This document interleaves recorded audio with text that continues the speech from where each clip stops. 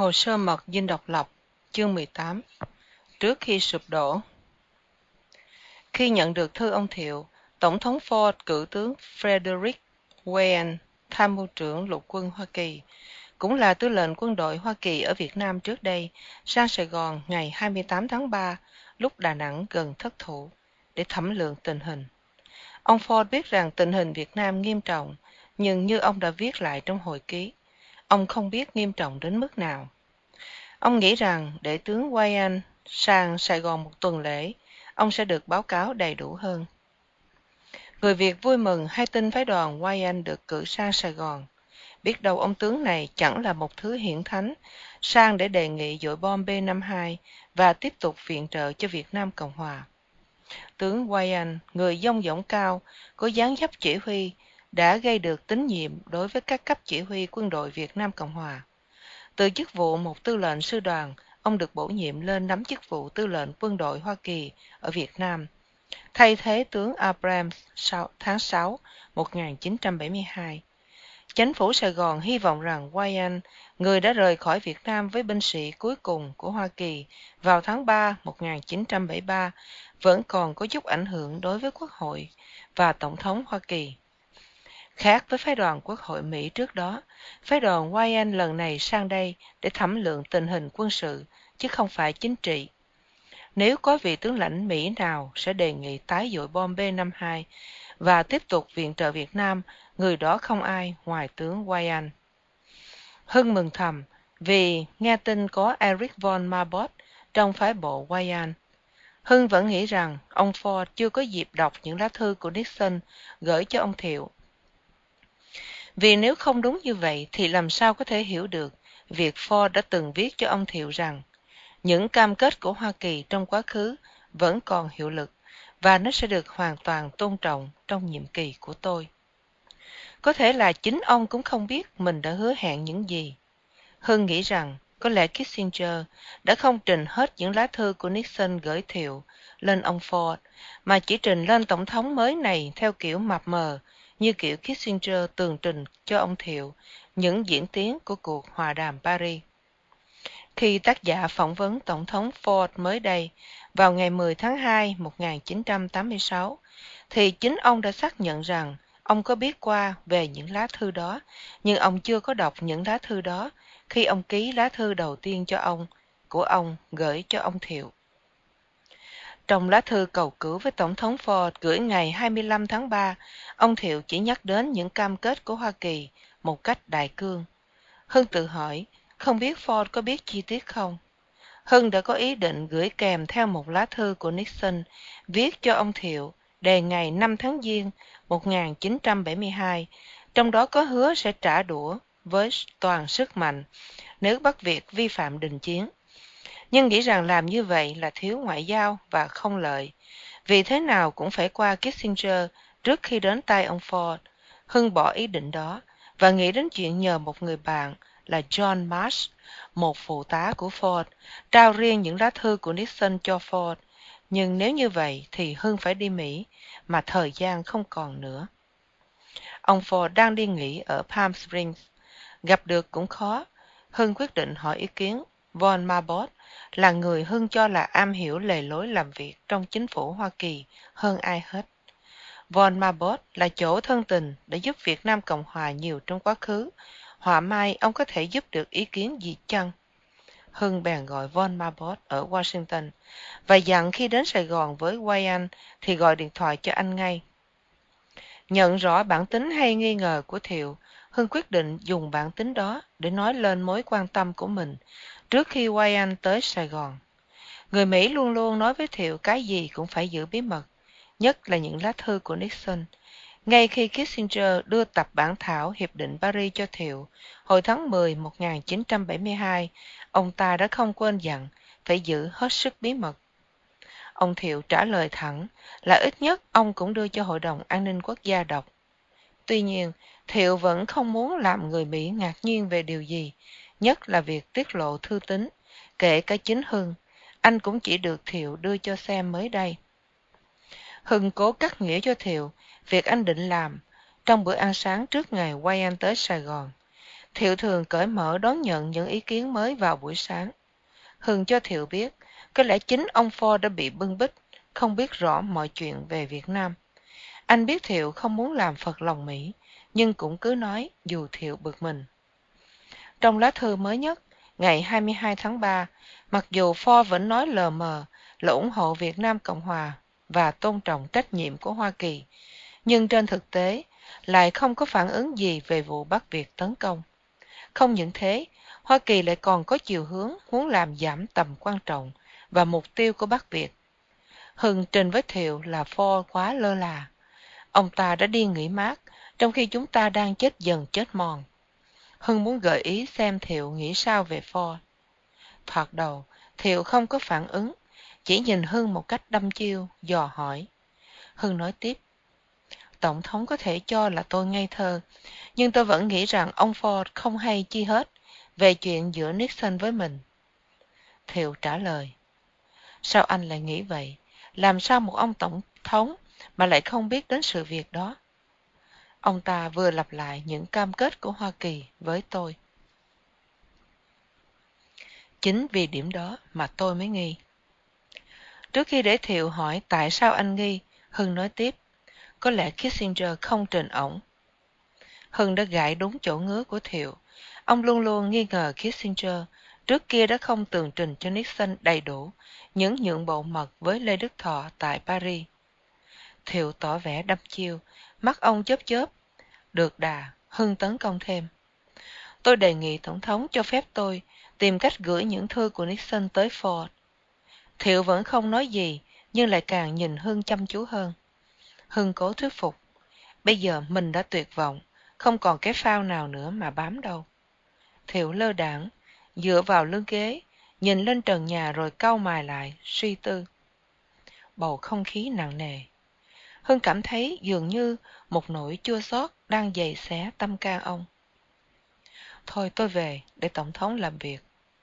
Anh nhẹ nhẹ đứng dậy, không muốn thay đổi luồng tư tưởng trong đầu óc Thiệu. Thiệu vẫn ngồi tiếp tục, vòng tay xếp sau đầu, mình ngã vào thành ghế, nhìn lên trần, lòng buồn man mác. Chính Hưng cũng bị xúc động, lo ngại cho số phận đất nước, cảm thông cho một vị tổng thống cô đơn trong giờ phút khắc khoải.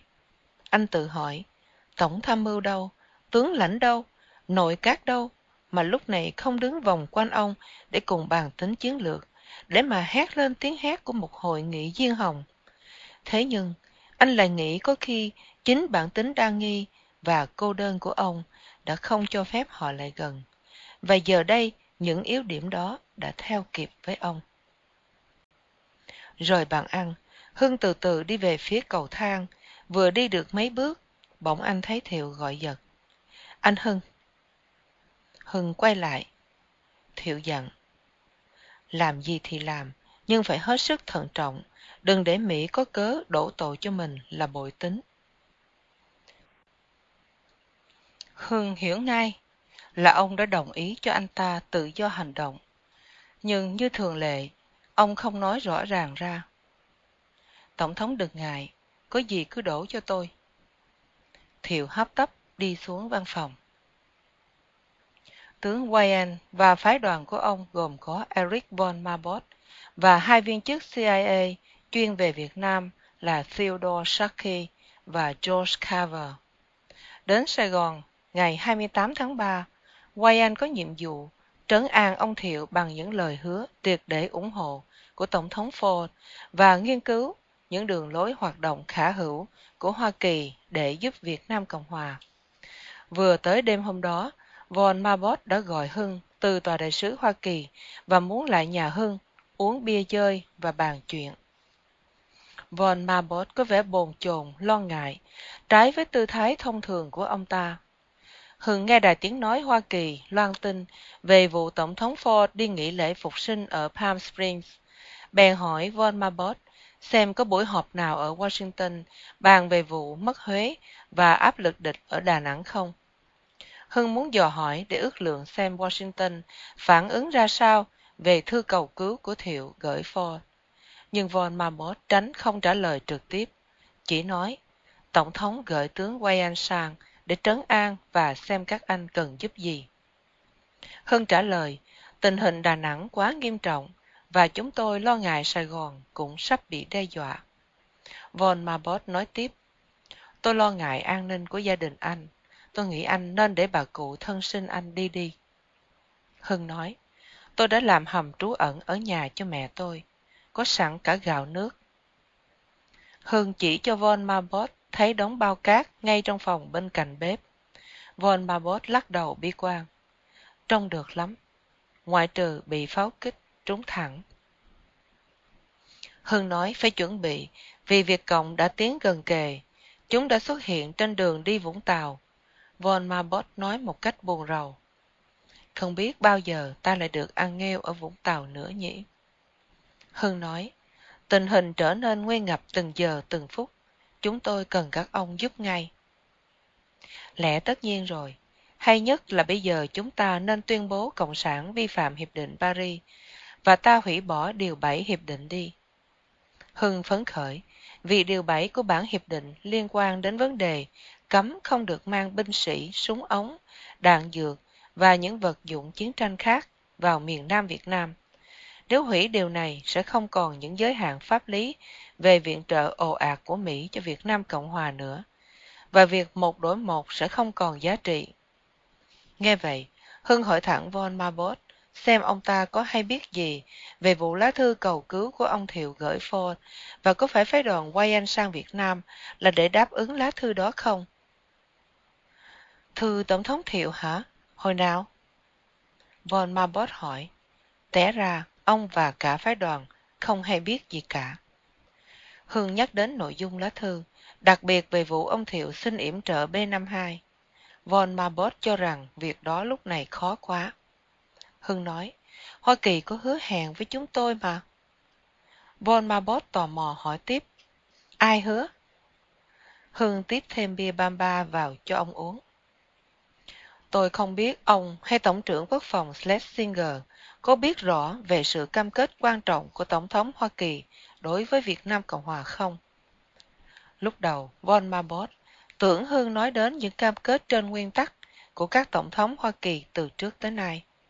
Von Marbot cố an ủi Hưng rằng Hoa Kỳ có thiện chí nhưng bị báo chí, sinh viên đại học và quốc hội chống đối quá, không làm gì được. Hưng nói, tôi không nói đến những cam kết tổng quát của Hoa Kỳ, mà đến những cam kết đặc biệt của Tổng thống Nixon viết trên giấy trắng mực đen gửi cho ông Thiệu. Anh nói gì vậy? Tổng thống Nixon thật sự có hứa hẹn à? Hứa gì? Bao giờ? Bao giờ? Von Marbot dồn dập hỏi. Trước khi trả lời câu hỏi này, tôi muốn hỏi ông vài điều. Wayne có quan trọng không? Ông ta được gửi sang đây bởi Tổng thống Ford hay Schlesinger? Khi trở về Washington, tướng Wayne sẽ báo cáo cho ai? Nhiệm vụ của tướng Wayne rất quan trọng. Chính Tổng thống Ford đã lựa chọn và gửi ông sang. Khi về, ông sẽ báo cáo thẳng cho Tổng thống Ford. Nhưng tại sao anh lại hỏi tôi như vậy? Còn nhớ, có lần ông hỏi tôi có biết gì về những điều Kissinger hứa mật với Tổng thống Thiệu không? Vì Schlesinger muốn biết. Hồi đó, tôi nói không biết, vì thực sự là tôi không biết. Nhưng bây giờ, tôi có vài thứ muốn đưa ông coi. Hưng mở cặp da đưa cho Von Marbot coi lá thư Nixon để ngày 16 tháng 10, 1972 gửi cho ông Thiệu. Nixon hứa mọi sự vi phạm của Cộng sản sẽ chịu những hậu quả vô cùng trầm trọng. Nixon lại còn viết tay ở cuối lá thư rằng Việt Nam Cộng Hòa phải được tồn tại như một quốc gia tự do. Von Marbot đọc lá thư nhiều lần, chau mặt. Hưng tưởng tượng ông đang tự hỏi tại sao Nixon lại nói hậu quả vô cùng trầm trọng. Sau cùng, Von Marbot nói, tôi vô cùng ngạc nhiên, đúng là Nixon đã viết như vậy. Hưng đáp, đúng thế. Ông nghĩ gì về câu nói của Nixon? Vi phạm sẽ chịu hậu quả vô cùng trầm trọng. Anh đưa cho Von Marbot xem một lá thư nữa của Nixon, đề ngày 8 tháng 11, 1972. Hưng ngồi đối diện với Von Marbot, để cặp da ở dưới sàn nhà. ngoài tầm mắt của ông này, có ý không cho ông biết những tài liệu trong tập hồ sơ mà anh đang giữ, đưa từng lá thư một cho von Marbot. Anh muốn dò xét phản ứng của một viên chức cao cấp Hoa Kỳ xem sao. Hưng không tài nào biết người Mỹ nghĩ gì về những lá thư ấy. Anh biết Thiệu đánh giá những bức thư ấy rất cao và coi đó như một thiên mệnh từ Washington. Nhưng vì nó chưa được mang ra ánh sáng công luận, nên anh không biết ảnh hưởng của nó sẽ ra sao trong môi trường chính trị Hoa Kỳ. Hưng chỉ cho von Marbot một câu đã được gạch dưới. Tôi nhắc lại những bảo đảm của Hoa Kỳ về những vi phạm hiệp định. Von Marbot chau mặt, chăm chú nhìn vào lá thư. Thật là khó tin. Tại sao các ông lại giấu những tài liệu này? Hưng nghĩ có lẽ mình đã nhận xét đúng, là ông Ford chưa đọc những lá thư ấy. Đây là một nhân vật cao cấp của ngũ giác đài mà cũng chưa bao giờ nghe về nó, kể cả Schlesinger, Tổng trưởng Quốc phòng. Hưng hỏi, ông có nghĩ là Tổng thống Ford biết đến những lá thư này không? Von Marbot, tôi không biết, tôi không đoán được. Hưng đọc lớn từng chữ cho von Marbot nghe một lá thư nữa về ngày 14 tháng 11 1973. Tôi có thể cam đoan tuyệt đối với ngài rằng nếu Hà Nội vi phạm bản thỏa ước, tôi sẽ trả đũa thật mau lẹ và nặng nề. Von Marbot vươn mình tới giật lấy lá thư và nói, đưa tôi xem.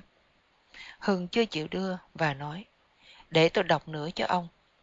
Tôi nhắc lại những lời cam kết chính của tôi rằng Hoa Kỳ sẽ phản ứng mạnh và nhanh chóng nếu hiệp ước bị vi phạm. Hưng trao lá thư đó cho ông von Marbot. Ông chăm chú đọc, tu cạn ly bia Bamba và nói, tôi thật muốn ở lại đây với anh lâu hơn, nhưng tôi nghĩ cần gặp Wayne ngay. Tôi có thể giữ những lá thư này được không? Nếu tôi đưa cho ông những lá thư này, liệu ông có thể giúp chúng tôi chuyển qua tướng Wayne đến Tổng thống Ford được không? Tôi nghĩ rằng ông Ford chưa được đọc. Phản ứng tức thì của von Marbot là tỏ vẻ khó chịu vì Hưng không đưa cho ông xem những lá thư đó sớm hơn. Ông nói với Hưng bằng giọng nói bị tổn thương. Sau khi mình đã trải qua bao nhiêu chuyện như vậy, tại sao anh lại giấu tôi những lá thư này? Anh không tin tôi hay sao? Lẽ dĩ nhiên tôi có thể lo việc này được. Nếu được tiết lộ sớm hơn, chúng tôi đã có thể giúp cho Việt Nam Cộng Hòa hơn nhiều. Thật khó khăn cho Hưng giải thích cho người bạn hiểu rằng chính anh đã phải thuyết phục ông Thiệu mới được xem tập hồ sơ và sau cùng mới được sự đồng ý của ông để sử dụng nó. Hưng nói, tôi nhờ ông làm việc này vì tôi giả thiết rằng Tổng thống Ford chưa được xem mớ tài liệu tôi đang giữ. Ta phải tiến hành cẩn thận. Trước hết là phải xem Wayne có thiện cảm với Việt Nam không đã, và liệu ông có sẵn lòng làm việc này không. Có lẽ tốt hơn hết là tôi ghi những câu chính trong vài lá thư để ông bàn với tướng Wayne và dò xem phản ứng của ông ra sao. Đây là vấn đề tế nhị. Nếu ông không làm được thì tôi phải đi Washington để tự làm lấy. Von Marbot nghĩ một lát rồi nói, thôi cũng được, anh đưa cho tôi mấy đoạn, như vậy tốt hơn. Ông hứa sẽ trả lời Hưng trước khi ông rời Sài Gòn. Hưng trích mấy đoạn thư rồi đưa cho người bạn. Von Marbot bỏ vào túi, vội vàng ra cửa, và người tài xế lái xe vút vào đêm tối, ngột ngạt của Sài Gòn, qua ánh đèn neon nhợt nhạt của bệnh viện Saint Paul. Các bạn đang nghe truyện do Nguyễn Thu của Thư viện audio.net diễn đọc. Eric von Marbot đã sang Sài Gòn nhiều lần từ năm 1973, nhưng chưa bao giờ ông thấy tình hình đang tối như vậy. Tướng Wayne đi thăm các tư lệnh quân đoàn để quan sát tình hình quân sự.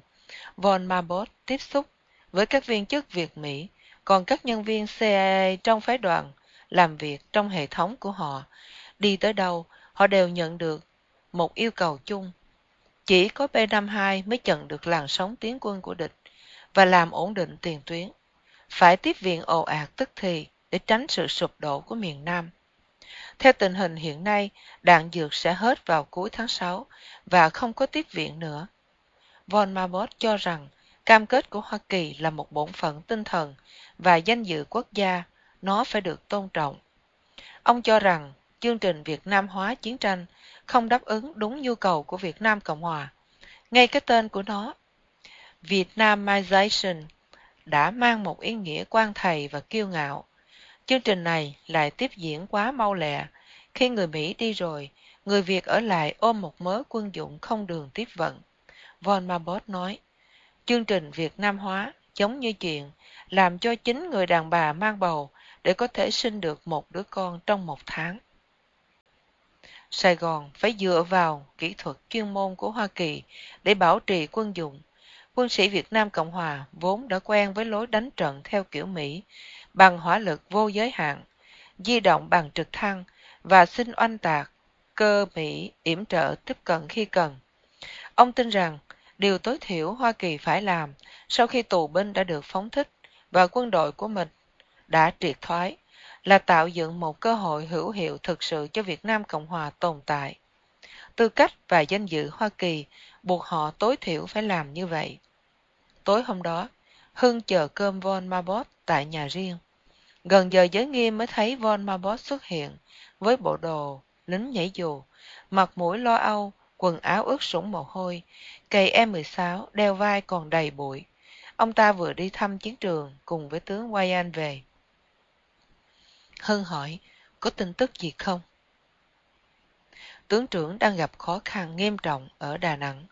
Chúng tôi đang tìm cách cứu vãn số binh sĩ còn sót lại. Tình hình lộn xộn lắm.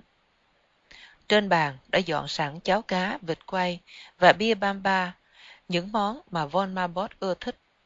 Ông kể cho Hương nghe về một ngày trời đi cùng với tướng Wayne. Tôi có một vài tin tức cho anh. Wayne rất đổi ngạc nhiên về những bức thư, và ông ta cũng đồng ý với anh là Tổng thống Ford có lẽ không biết gì. Trước khi lên đường, Wayne đã họp mặt với Ford và không thấy Tổng thống đã động gì đến những lá thư đó. Anh phải đưa cho tôi ngay. Wayne sẽ tìm cách trao riêng cho Tổng thống Ford. Hưng lấy trong cặp ra 3 lá thư đã đưa cho Von Marbot xem trước và nói thêm, đây là lá thư thứ 4 nữa, đề ngày 5 tháng Giêng 1973. Von Marbot vừa đọc lá thư vừa lẩm bẩm. Chuyện này thì hết nói, tôi phải trở về tòa đại sứ ngay. Hai người đồng ý với nhau về ám hiệu điện thoại gọi từ Mỹ sang sau khi Wayne trao thư cho Tổng thống Ford. Lúc đó, đã vào giờ giới nghiêm, Hưng cho xe Jeep có lính cận vệ với súng M16 để hộ tống đưa bạn về bộ chỉ huy DAO ở phi trường Tân Sơn Nhất. Các anh phải bám chặt xe ông này. Hưng dặn nhóm cận vệ, anh gửi họ đi để bảo vệ an ninh cho người bạn, nhưng quan trọng hơn để bảo vệ cho tài liệu mật của quốc gia mà người bạn mang theo. Sáng sớm ngày 1 tháng 4, dân Sài Gòn thức giấc nghe đài phát thanh loan tin vũ khí Hoa Kỳ đã đổ đến phi trường Tân Sơn Nhất. Đến trưa, đài truyền hình Việt Nam chiếu hình đại bác 105 ly, 16 cổ cả thảy, được chuyển xuống từ phi cơ khổng lồ C5. Cảnh tượng đó gợi lại những năm trước đây khi viện trợ Hoa Kỳ không ngớt đổ vào Việt Nam. Những tin tức này có tác dụng là làm êm dịu tin đồn đảo chính chống ông Thiệu đang được loan truyền. Thật ra, quân lực Việt Nam Cộng Hòa cần đạn dược hơn là cần súng mới. Những cổ đại bác đó chỉ có giá trị tượng trưng về tinh thần hơn là có giá trị quân sự.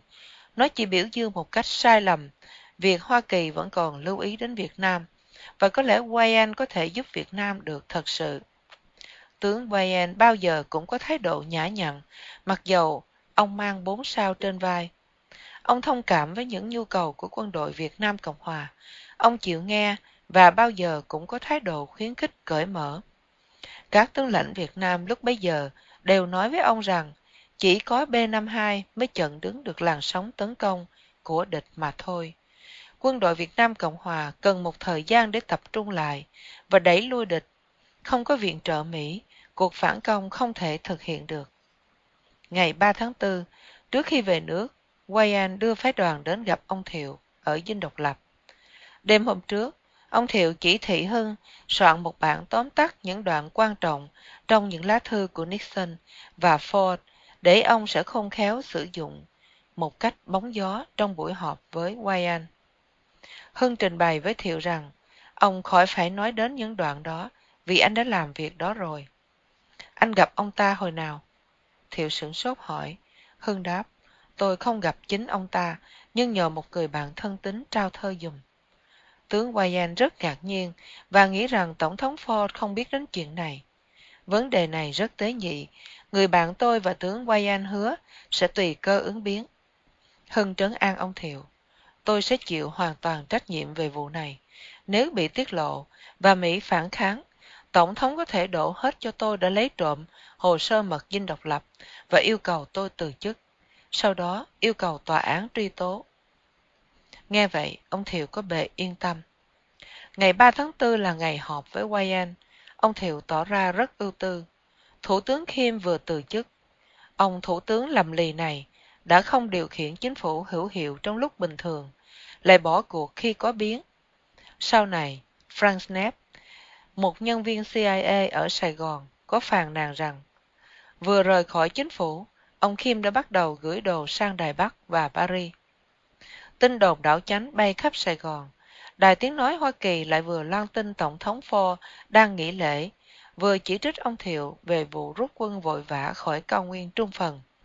Ford lại xác định việc ông đang lo nghiên cứu để di tản hơn 6.000 người Mỹ đang còn ở Việt Nam. Hưng lo ngại cho sự chia rẽ trong nội bộ của chính phủ. Tại sao ông Kim lại từ chức giữa lúc này? Việc đó hẳn làm tâm trí ông Thiệu rối bời. Tin dữ thường hay tới dồn dập. Hưng nhận được tin tình báo nói rằng Cộng sản đã gửi những toán ám sát võ trang bằng vũ khí có ống hãm thanh trà trộn vào những toán binh sĩ lẻ tẻ vừa trở về từ Đà Nẵng và vào số đồng bào tị nạn xâm nhập Sài Gòn. Hưng vô gặp Thiệu trước khi họp Wayne. Hưng đề nghị với Thiệu nên có ngay giới nghiêm 24 giờ trên 24 giờ để có thể theo dõi những toán ám sát đó. Hơn nữa, lại đang có tin đảo chánh, nên Thiệu đồng ý và cho lệnh giới nghiêm ngay tối hôm đó, kéo dài 24 giờ. Buổi họp với Wayne nhóm tại phòng tình hình dinh độc lập, bắt đầu lúc 5 giờ chiều. Hai bên ngồi chung quanh chiếc bàn dài với những bảng tên mới được kẻ chữ. Mọi người giả bộ nói chuyện vồn vã và pha trò gượng gạo để cho đài truyền hình quay phim. Hưng cũng nhoẻn một nụ cười. Nhưng khi báo chí, điện ảnh vừa ra khỏi, thì bầu không khí nặng nề đã bao trùm ngay xuống căn phòng nhỏ bé. Đại sứ Martin bắt đầu nói. Ông yêu cầu những người Mỹ trong phái đoàn Wayne tường trình với Tổng thống Thiệu những điều mắt thấy tai nghe của họ. Trước tiên, ông Martin gọi Ted Shackley, cựu trưởng cơ quan CIA ở Sài Gòn, 1968-1972, vừa được thăng lên làm trưởng khối Á Đông sự vụ của cơ quan này. Shackley là người đã có kinh nghiệm trước ở Lào, thường vẫn bất đồng ý với Martin khi ông này còn làm đại sứ Mỹ ở Thái Lan. Martin phàn nàn rằng Shackley muốn những người Mỹ ở căn cứ Thái Lan sang hoạt động cả bên Lào, nhưng ông chỉ muốn vai trò của Mỹ nên giới hạn hơn. Shackley ngồi ở cuối bàn. Đối với Shackley, buổi họp này đánh dấu những nỗ lực cuối cùng của người Hoa Kỳ ở Việt Nam. Buổi họp sẽ thẩm xét tình hình tại chỗ để xem có thể cứu vãn được gì không, hay là phải rút ống dưỡng khí ra khỏi con bệnh. Shackley còn cho rằng Việt Nam Cộng Hòa vẫn còn cơ hội tự cứu và gây được sự ủng hộ ở Washington. Ông này đã thảo luận với Thiệu lúc trước về tình hình quân sự. Bây giờ ông bàn đến chuyện Việt Nam phải làm gì để dư luận thế giới trông vào. Bây giờ là lúc chính phủ Việt Nam Cộng Hòa phải giải quyết vấn đề dân tị nạn một cách đúng đắn để chứng tỏ cho nhân dân Việt Nam và thế giới biết mối quan tâm của chính phủ này dành cho đám người tị nạn. Theo Shackley, vấn đề tị nạn có thể tạo ra thiện cảm của thế giới đối với Việt Nam. Sau đó, Shackley bàn đến vấn đề thông tin. Chính phủ Việt Nam Cộng Hòa phải cho dư luận Hoa Kỳ biết rằng đây là một cuộc xâm lấn rõ ràng của Bắc Việt, chứ không phải của Việt Cộng miền Nam chui trong bờ trong bụi ra.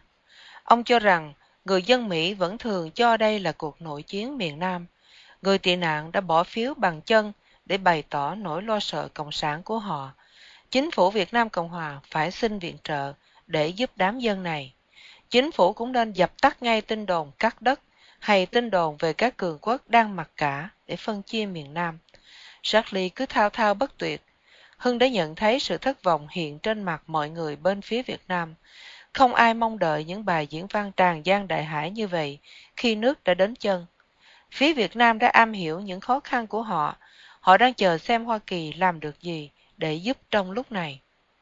Hưng để bút xuống bàn, không ghi thêm nữa, và nhìn thẳng vào mặt Charlie một hồi lâu, lộ vẻ chán chường, mong rằng ông này nhận được dấu hiệu và đi thẳng vào vấn đề của buổi họp, là những biện pháp cấp thời để ngăn chặn cuộc tấn công của Bắc Việt.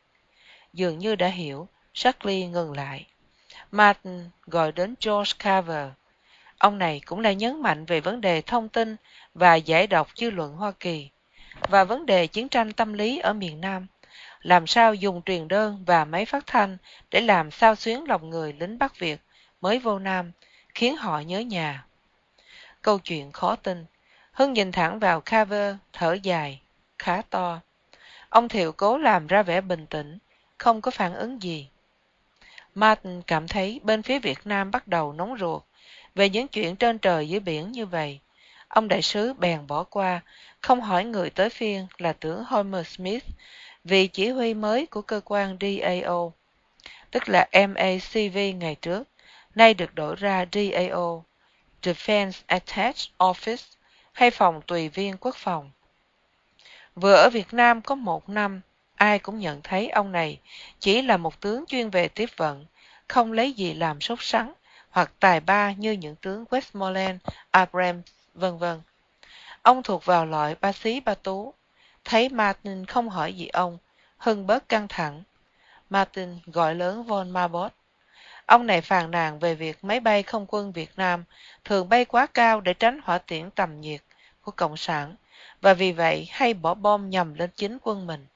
Ông khuyến cáo phải có sự phối hợp chặt chẽ giữa bộ binh và không quân để cứu vãn vùng ba chiến thuật. Martin bèn lấy bút ra, viết mấy chữ trên mảnh giấy nhỏ, rồi luồn tờ giấy cho von Marbot. Martin bảo ông nói nhiều quá. Thế nhưng von Marbot lờ ly và vẫn tiếp tục. Buổi họp chuyển sang chiều hướng khá hơn khi von Marbot đề nghị đã đến lúc quân đội không cần tiết kiệm đạn dược như trước nữa, mà có thể bắn xả láng. Martin nắm lấy cơ hội này để xen vào. Ông vẫn bình tĩnh và có vẻ tự tin. Ông vội vã hỏi Marbot, giả vụ như có viện trợ, bao lâu thì đạn dược mới cập bến được? Von Marbot đáp, nếu như được lệnh, việc tiếp liệu sẽ khởi sự ngay, đạn dược đã có sẵn ở Okinawa và Đại Hàn. Carver lại giơ tay xin phát biểu ý kiến. Hưng đang viết, lại thôi không tiếp tục và nhìn Carver. Ông khuyên, Việt Nam Cộng Hòa phải học lấy bài học về trận Dunkirk của quân đội Anh trong Thế chiến thứ hai. Carver nói thêm, người dân Mỹ chưa biết rõ điều này, nhưng ta có thể làm sáng tỏ. Martin cắt ngang lời Carver và gọi đến tướng Wayne. Wayne tường trình tình hình quân sự một cách đầy đủ và vắn tắt. Ông chỉ trích nặng nề hành động của tướng Phú làm mất vùng cao nguyên trung phần, và tướng Thuần, chỉ huy trưởng trường Hạ sĩ quan Nha Trang. Ông này đã bỏ chạy trước khi có lệnh rút lui. Tướng Wayne sau đó hứa với Tổng thống Thiệu, chúng tôi sẽ viện trợ theo nhu cầu của Việt Nam Cộng Hòa và sẽ trình bày những nhu cầu này trước Quốc hội. Bây giờ, đến lượt phía Việt Nam trình bày. Tổng thống Thiệu giới thiệu tướng Viên để bàn về chiến lược chặn đứng làn sóng xâm nhập của địch. Tướng Viên kêu gọi người Mỹ giúp ông ổn định tiền tuyến. Nói như vậy, có nghĩa là kêu gọi hỏa lực của B-52. Nghe vậy, Hưng bèn đỡ lời Viên. Giả dụ như không xin được B-52, liệu Hoa Kỳ có thể giúp chúng tôi được bom hạng nặng loại Daisy Cutter không? Tướng Viên nói xen vào, Daisy Cutter sẽ rất là hữu ích. Von Marbot nói được, và hứa sẽ gửi mấy quả bom hạng nặng tới ngay. Hưng tự hỏi, tại sao ông Viên không nghĩ tới việc xin loại bom này từ trước? Sở dĩ anh hỏi là vì chỉ mấy hôm trước đó, khi nói chuyện với một người bạn tướng lãnh, ông này đã giảng qua cho Hưng về loại bom này. Với lời hứa của von Marbot, buổi họp biến thành cuộc thảo luận về chiến thuật thay vì chiến lược. Tướng Wayne chào giả từ ông Thiệu và hứa sẽ báo cáo với Tổng thống Ford ngay khi về tới Hoa Kỳ. Sau khi mọi người ra về, Hưng nán lại để gặp riêng ông Thiệu. Người ông rã rời với vẻ mặt lo âu. Bên phía Việt Nam yêu cầu B-52 oanh tạc, nhưng người Mỹ không cam kết gì cả. Hưng nói với ông, bây giờ mình chẳng còn gì nữa, phải đánh ván bài liều. Bây giờ đã đến lúc Tổng thống phải kêu gọi trực tiếp nhân dân Hoa Kỳ xin tiếp viện. Hưng đề nghị ông Thiệu lên đài vô tuyến truyền hình, tiết lộ tất cả những lời hứa hẹn của Nixon, nhưng không đả động gì đến những bức thư của Tổng thống Ford để không gây trở ngại cho ông này trước Quốc hội. Ông Thiệu vẫn chưa biết phải hành động ra sao. Ông nói với Hưng, để tôi tính lại. Trời đã về khuya, Hưng rời Dinh Độc Lập qua cổng sau. Thấy đói bụng vì cả ngày chưa ăn. Anh đi xe về phía đường Gia Long để ghé tiệm Thiên Hương ăn bánh cuốn. Đến nơi, thấy đóng cửa. Anh mới sực nhớ là lệnh giới nghiêm 24/24 do chính anh đề nghị đã được ban hành. Anh cho quay xe về nhà bà cụ ở đường Phan Đình Phùng để xin cụ nấu cháo gà. Nhưng cháo chưa xong thì anh đã ngủ thiếp đi vì mệt lả và mọi người để yên. Không ai đánh thức anh dậy.